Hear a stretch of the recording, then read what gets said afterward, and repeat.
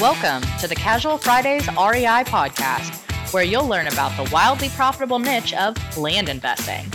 Active land investors Adam Southey and Justin Sleva are here to share their experiences with you so that you can learn how to build massive cash flow and huge profits from this highly lucrative niche. So without further ado, here are your hosts, Adam Southey and Justin Sleva. Hey, what's up, guys? I'm Adam Southey, here with my co-host, Justin Sleva, and this is the Casual Fridays REI podcast. Today, we're talking about dominating 2022, our advice for the new and seasoned investors. Before we dive into that, though, let's talk about the Casual Fridays land flipping blueprint. Guys, if you're thinking about getting into this niche, you've got to check this out. We've taken all the knowledge we gained through the years of consulting and hundreds of clients and put it into this course. It's in an easy-to-follow video format. It's got all the contracts, scripts, and forms that we use in our daily business, and everyone that joins gets a free one-on-one training with either myself or Justin. So if you're interested in learning more, all you got to do is go to our website at casualfridaysrei.com. Click on the training tab, check out, and get started. Man, it feels like it's been since last year since we talked to you on the show. Had to start it off with a dad joke for 2022. Well, welcome. Yeah, man, it's a new year, new me, I think. I don't know. This year I'm coming into it, and there's a couple things that are like resonating in my head that I think last year I took the first half of the year for me. This year I think I'm going to be a little bit more selfish, and it's not going to be first half for me. It's just going to be kind of one of those, if you're not pushing me to be better, I don't need you in my life. And it's no hard feelings. I'm just not gonna waste my time trying to talk to you. I'm just gonna slowly fade out, and you're gonna be like, man, whatever happened to that guy? Then you weren't pushing me. Well, that's reasonable. I don't see anything wrong with that. I don't think it's a bad thing. I think it's at this point in my life, and you're getting there. You're not quite 40 yet. I'll turn 40 this month. I'm a little bit older.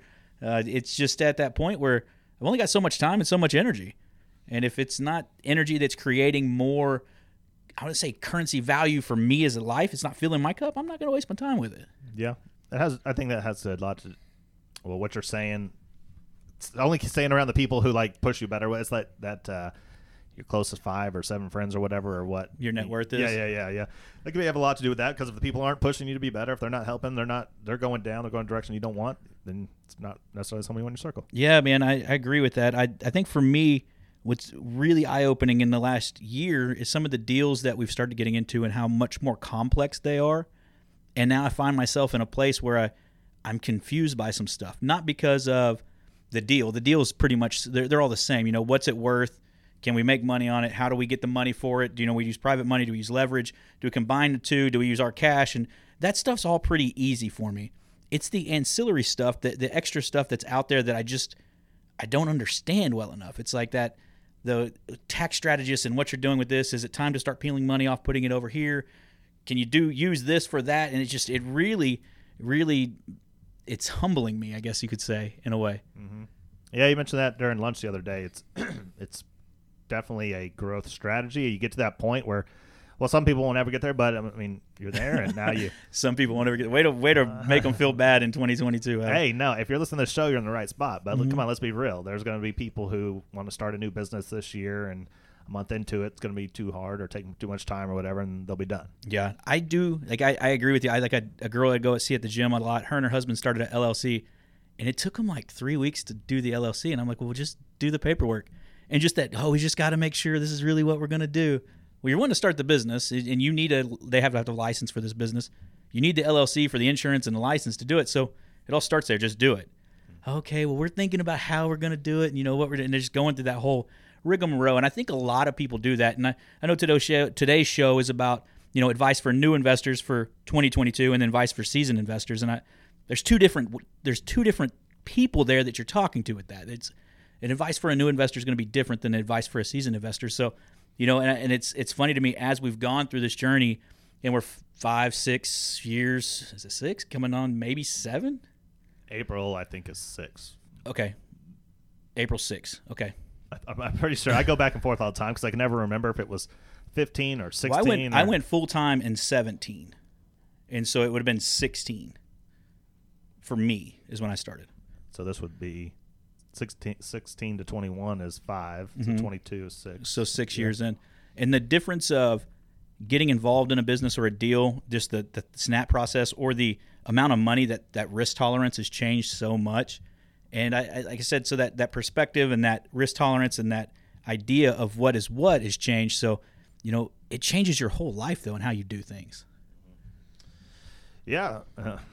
I mean, you're right. You're absolutely right. And kind of this whole thing today talking about advice, we actually started, what came to my mind when we were talking about the show is advice for new people. Yeah. But we don't just have new people that listen to us. No, we don't. So we got a bunch of seasoned. We've got people that are on the way to being seasoned. We've got a solid mix. I'm glad you add that in there because that's, and we talked to this a little bit before the show, but what makes somebody a seasoned investor? And that's a, to somebody, we may not be seasoned investors. Oh, you didn't ride this dip of 2008. You didn't do this or you didn't do that or whatever that may come to. But it's I've seen people that have done this for 4 and 5 years that have done 1 or 2 deals, and they feel like they should be seasoned because they've been around long enough, but they haven't actually done enough deals. And then I know other guys that have knocked out 40 or 50 deals in their first year have seen some problems come up and they know how to work through them. And to me, they're almost more seasoned than that person that's been around for 4 or 5 years. Mm-hmm. Well, a word you just said there is actually, I think, what may be a good definition of what makes someone seasoned is problems. How many problems have they gone through and fixed? How many problems, and how can you get through it real quick? And I think that's funny because as Rachel sits in here with me and she'll have a concern or a problem real quick. I'm like, hey, call this, or this is what needs to happen. It's just a quick, reflex. And I always say that when you get into something for a year or two and you're fully engaged and you're looking at it, you don't realize how much you've learned until you're having to explain it to somebody and what it comes out and how you're able to talk to them about it and to the detail without looking at anything. It's not like, oh, I have to Google this. It's like, oh, it's this affidavit of heirship in this state. It's going to be this, this, and this. You need this form here. Oh, okay, cool. Oh, shit. Did I actually know that? Yeah. I think that's a pretty good way to define it, right? Yeah. I didn't know that until you said the word problem, but I think. So you're defining seasoned by well-worn, problem-ridden investor. Yeah, someone who's been through it. And they came out the other side, and they're still doing it. Yeah. It didn't shut them down. Yeah. Okay, fair enough. I like that. So if you had to give advice to a new investor, what would be your advice? Well, my advice always is and always has been, and someone gave this advice to me when I got started in real estate, as a realtor, was like, don't be afraid to go after the bigger deals up front. Okay. And someone came to me the other day and said, hey, I'm brand new to this. I don't have any experience. I don't have this. I don't have that. I'm going to start with the small deals, and I'm going to start looking at wholesaling. Mm-hmm. I'm thinking, well, okay, there's some merit in that to learning the business, and you can make a little bit of money, and there's people who make a really good living only doing those small deals, but it's a lot more work. And I think I could be wrong, but I think the only reason why new people go after the smaller deals is because they don't have the confidence and they don't have all this. They may not feel like they have the money. They may not feel like they have the experience to talk to someone who has a bigger piece of land or all this. And so that's why they feel like they need to go after the small ones. But my advice is to be don't go. The easier ones the bigger ones can be easier to do because you don't have to do everything. And I like that one. I take that as, if you don't have the money, you can bring a partner on. The partner does the same thing the person you're wholesaling to does. Because if you're gonna bring me a wholesale deal and I look at it and I'm like, oh yeah, I like this deal, I'll give you the $4,000 or $5,000 assignment fee or the $1,000 assignment fee. Versus if you said, hey, I want to partner on this, I look at it deal for deal. If I'm gonna wholesale it from you, I'm gonna buy it. If I'm gonna probably buy it at wholesale from you, I probably would fund the deal too, and you're gonna make more money. Yeah, exactly. That's my point there. Is if you're gonna wholesale a land deal, let's say it's, I don't know, you're buying it for $10,000, you're gonna flip it. A reasonable wholesale price for something is not that high. Yeah, you're looking at $2,000, maybe $5,000. Yeah, because I don't know that I would ever buy a deal that's got less than 50% wholesale on land. Yeah. And so why would you want to do that when there's money partners everywhere in this niche? They're everywhere. Everywhere. And so you're going to make more just by finding someone. And if you find a money partner, well, they may know more than you. They may be seasoned. They may have been through some problems. You're going to learn something. I agree with everything you say because I'm just going back through the 4 or 5 deals that I bought last month as a money partner, and there was some things that were hairy, and it was just like, hey, quick, this, and this is what needs to be done. Where that person just didn't know. Where for me, it was just a real easy point and click, and hey, this is the right person to call here in that state. And so, man, that makes a huge difference. And you talk a difference of you make $1,000 to $2,000 wholesaling, or you make 15 or 16 grand being a money partner deal, which is going to rocket your business. Which was going to the trajectory changes pretty quickly with that. Mm-hmm. Would you give different advice? Or I think I would, because I want to go more onto the mentality piece of this. And there's going to be so many new investors that are hung up in A, does direct mail work, or B, did my mom agree with me doing this business, or my spouse, there's going to be so much noise coming at them. I would tell them, and this goes for people that have been in this for a few years and just can't seem to get traction. The common thread I've seen with that, and it's two spectrum, is they've got so much noise coming from every Facebook group, every course they've taken. They could have 5 courses under their belt, and they're like, I got it. I'm the most educated land investor there is in the world. But they can't implement it because they've got something stuck in their head, and it's just creating too much noise. I would say strip down the noise, strip down and concentrate on one proven method and work through it. And we know that the deal you have to find it either on market or off market. We find on market and we force appreciation. So that's one tactic. Other tactic, what most people should start with, is trying to find off market at a really discounted rate and then bringing it to the market. Now, you added in having them use a money partner. Well, that gets a second set of eyes on it. The risk isn't quite as much on them. Their risk is their marketing material, just getting the deal, finding those deals.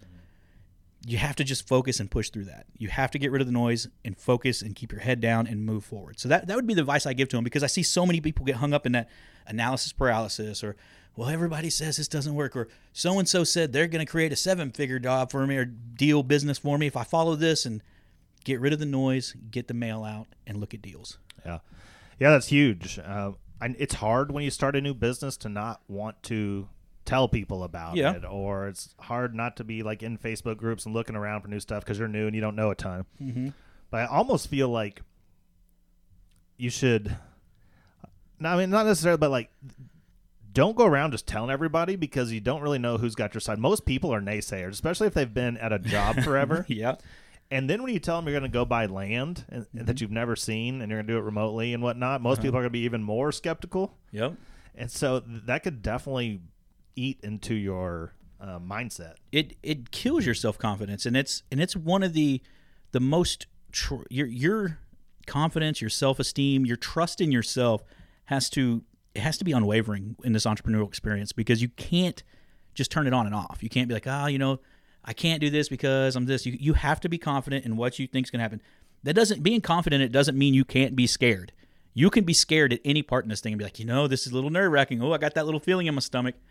But you have to be willing to keep pushing forward. If you know the deal is worth more than you're paying for it and you're going to make a profit and you're happy with that profit, you got clean title, good access, move forward. That's all you have to do. You just need to look at as many deals as you can, and however that happens, and then make sure they make money.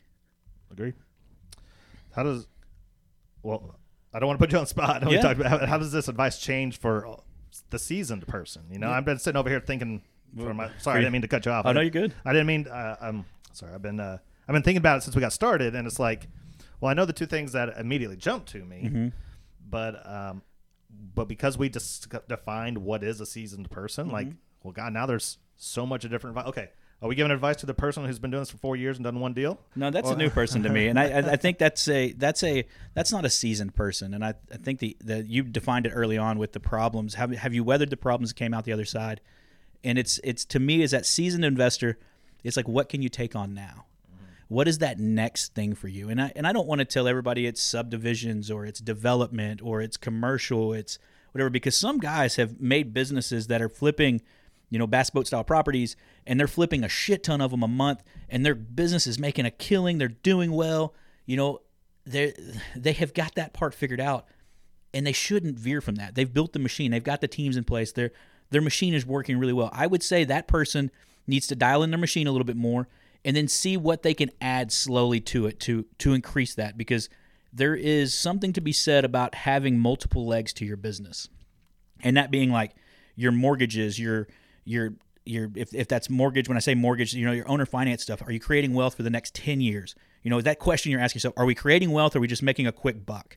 And how do you put that into the rest of your business? And that may be you moving into a different niche. It may be helping, apartment people find apartments off market because you are really good at finding deals. It may be finding houses off market. It may be a shift out of land, but it could be taking land and doing something like simple splits. It could be getting really involved in like what Mike Marshall does and doing the entitlement stuff and figuring out what that is. But you don't want to just change your whole business. You want to see what you can easily add into it. And it may be something as simple as, hey, I've got this 40 acre, because I'm really good at desert stuff, 40 acres in Cochise. I'm going to make it 4 10s. Mm-hmm. And you work through that process and what that looks like. Mm-hmm. Yeah, I think mine was essentially the same thing. I was going to maybe word it a little differently, but I think exactly what you said is kind of what I'm thinking. I was going to say, like, never stop growing. Yeah.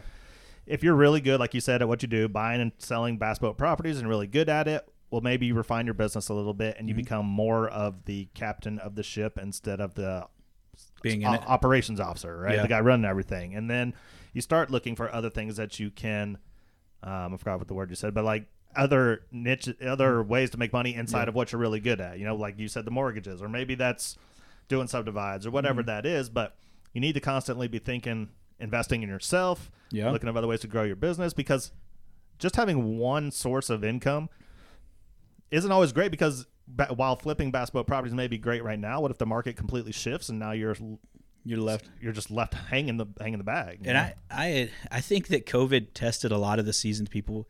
I will say COVID's probably been the best for a lot of people's businesses. They will have had a couple years like we've probably not seen. The flip side of that is it's been a little bit harder to get deals because people are talking real estate. There is extra money, so that buy opportunity is not quite where it used to be. So during that time, for me, I started pivoting and putting everything on owner finance, like offering it with 30% down, up to 12 years, 10% interest, because I wanted to know that I had some running room on in the event that the market slows down. I'm holding stuff. I still have revenue coming in. But then started to learning about other private money type deals. Is it not necessarily just I'm a capital partner in land deals, but what does private money look like as hard money? What does it look like as bridge loans and things like that? And started to add in that, because we have capital that sits and it's not at work. So how can I deploy it and get it back in a reasonable amount of time? And then for me, it was one of my end goals was to buy into an apartment fund last year. We finished that on the 31st to get the tax depreciation. So there's twists and turns to this. Now, generating a good amount of income, selling bass boat properties and living the dream, making $250,000, $500,000 a year, doing that is great. But how much are you keeping that and putting back to work to where it's protected? Mm-hmm. And that's where my whole head is this year. I mean, 21 and 20 were both really good years. I feel like I'm sitting very well financially. And now this year, from the deals that, like partner deals have gone in on with you and other things we've got going on, like I've already, assuming everything sells the way I expect to sell, this first half of the year, I've made more money than I made in 21, which was the highest amount of money I've ever made. You've leveled up again. Yeah. And so how do you protect that and keep working? Because you don't need that much money to live. No, absolutely not. And so now my whole focus is like, okay, like you said earlier, the wealth part of it, like putting that money into things that I know it's secure, it's going to always fund things, and essentially be at that point where if I wanted to, which I'm not at that point, but if I wanted to, just stop working after this year. Yeah. I thought about that. I went and saw one of our subdivides this last weekend. I went to Sutton County. We have another one going down there. It's 1,556 acres. Adam's in on it with me, and we have Josh and Shane, and Trevor is our guy down there again. And went and spent some time. Saw Trevor out there the first day, rode around with his boys, and we had my two twins with us. And it was just nice to see that it was quiet. We're out away from everybody, but getting to actually visualize and see, because so often we trade this paper. It's 5 acres, 10 acres, 40 acres, 120 acres. But getting out and seeing what 1,556 acres looks like in person is mind-boggling, because you may, if you owned it, like we own it, but if you live there, chances are you're never going to walk every square foot of that thing. No, pretty good chance. It really is. And so it's 2.5 square miles that you just kind of get used to the trails that you're on. You're looking around, and you could get lost on there for days. But it puts in perspective, that the mass change between a 1/4 acre coastal lot and then a 1,556 acre deal that we have going out there. And it's, what do we do? Do we need all the profits from that, or do we reinvest it? And do you keep reinvesting in other subdivides, or do you start peeling pieces of that off and putting it into other niches that are passive? And I hate the term passive because I think it's used as a buzzword too much. But like apartment syndications, where you're in funds like that, they're pretty passive. You get accredited, you put your stuff in there, and you get to that point, you should start using that to your benefit. Well, I would agree. I mean, you put yours in on December 31st, and I think the 1st you got a paycheck from it? I put it on the 30th. I got everything approved. 31st, I got a paycheck. Yeah. So, which I thought was really weird. I saw I had a check in there. I go, wait a second, why do I have this? Like a deposit. And I was like, that was the easiest money I've ever made, because I didn't lose my money. It's still sitting there. Yeah, and at the end of January, which will be your first full month, you'll get a full month's what do they call it? Rent? What do they call it? Disbursement? Yeah, disbursement. Preferred. Yeah. Right. And you will have, I'm going to guess, I'm going to go on a limb here, but I'm going to say you will have done 0 work in January for that money. Oh yeah, no, 0, none. I might have opened an email with a K1, hopefully. And so by that, your hourly is pretty high at that point. It really is, and it does. Yeah. It's and the cool thing for me is it's my duplex money that came out. I just put the money I invested in a duplex the same money that I put into buying the duplex and rehabbing it, I just pulled that and moved it over there before the end of the year. So I kept the profit from flipping the duplex for life, living, funding, whatever that bucket of money is. But the money that was already invested for me to have doors, I just moved it to the other thing, and now I do nothing. I don't have to get a text message from the guy because he's 7 days late on his rent and he has COVID and he has no money, and I don't get a call because he has a pet there that he's not supposed to have because he didn't realize he wasn't supposed to have a pet. I don't have any of that issues anymore. I just look at my deposit when it comes in. And those were monthly issues, weren't they? Yeah. Yeah, but it needed to get sold. I mean, that thing, it was a beast to get sold, and I don't know if the realtor I used on that one listens to the show, but Jacqueline, shout out. You stayed in it. She's a bulldog. I would recommend her highly in the DFW area. I know Adam's a realtor, so if you feel like you need to go with somebody, but I would say she fought to get this one closed, and she well deserved her discounted rate she gave me because I made her agree to that when she brought me the deal off market up front. And a fun story about her, I started working with her mom probably 9 years ago, and her mom broke into a house with me so we could see it because the builder wouldn't answer his phone, and we set the alarm off and had to call and get it. So it runs in the family. They're great realtors. So I'd recommend both of them for that. Allegedly, we talked to the owner. He was okay with it afterwards, but he was a little hot. She said, "My clients are in for till 9 o'clock tonight. You're not answering. We want to show your house. We want to sell it for you. If you want to sell it, let us in." He said, "Yeah, you're right." Then we didn't make an offer on the house. It wasn't for us. Yeah, that happens. Yeah.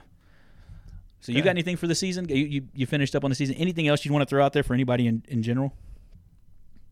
No. Well, I mean, that's just the standard advice I always give. Like, let's be real. This is a business. Yeah. This is not a get rich quick overnight thing. Uh-huh. Some people are going to do this for a year, 2 years 3 years before they finally have their first big year. Mm-hmm. My advice to everyone though is put your head down, focus, stay away from shiny objects. Yeah. If you need help, reach out. If you just continue to do the work and learn, you're going to get where you want to be. Yeah. And the people who fail at business, for some, they just give up. Right? Yeah. There's a ton of people who give up, and I'm not saying go spend every dollar you have and just keep making mistakes after mistakes, but there's something to be said about the person who puts their head down and doesn't quit and gets through it. And I'm sure eventually. Yeah, I agree with you. I'll echo that sentiment 100%. And it is not it doesn't look bad as you as a person if you reach out and say, "Hey, I need a little help." What looks bad is if you play the victim and you're not willing to step up and own it, because as a business owner, hence the last word owner, hence the meaning to that is own it, get involved, own your business, own your shit, and move forward. Cool. All right, guys, that's it for today. We seriously hope you have a very solid 2022. We'll be here with you every Friday. So as always, do us a favor, go to Facebook, YouTube, Facebook, Instagram, YouTube. Give us a like, follow, subscribe. Then go to iTunes, go to Stitcher, go to wherever else you're listening to us, like, review, and subscribe to the show. Appreciate it. Love you. See you next Friday. See you guys.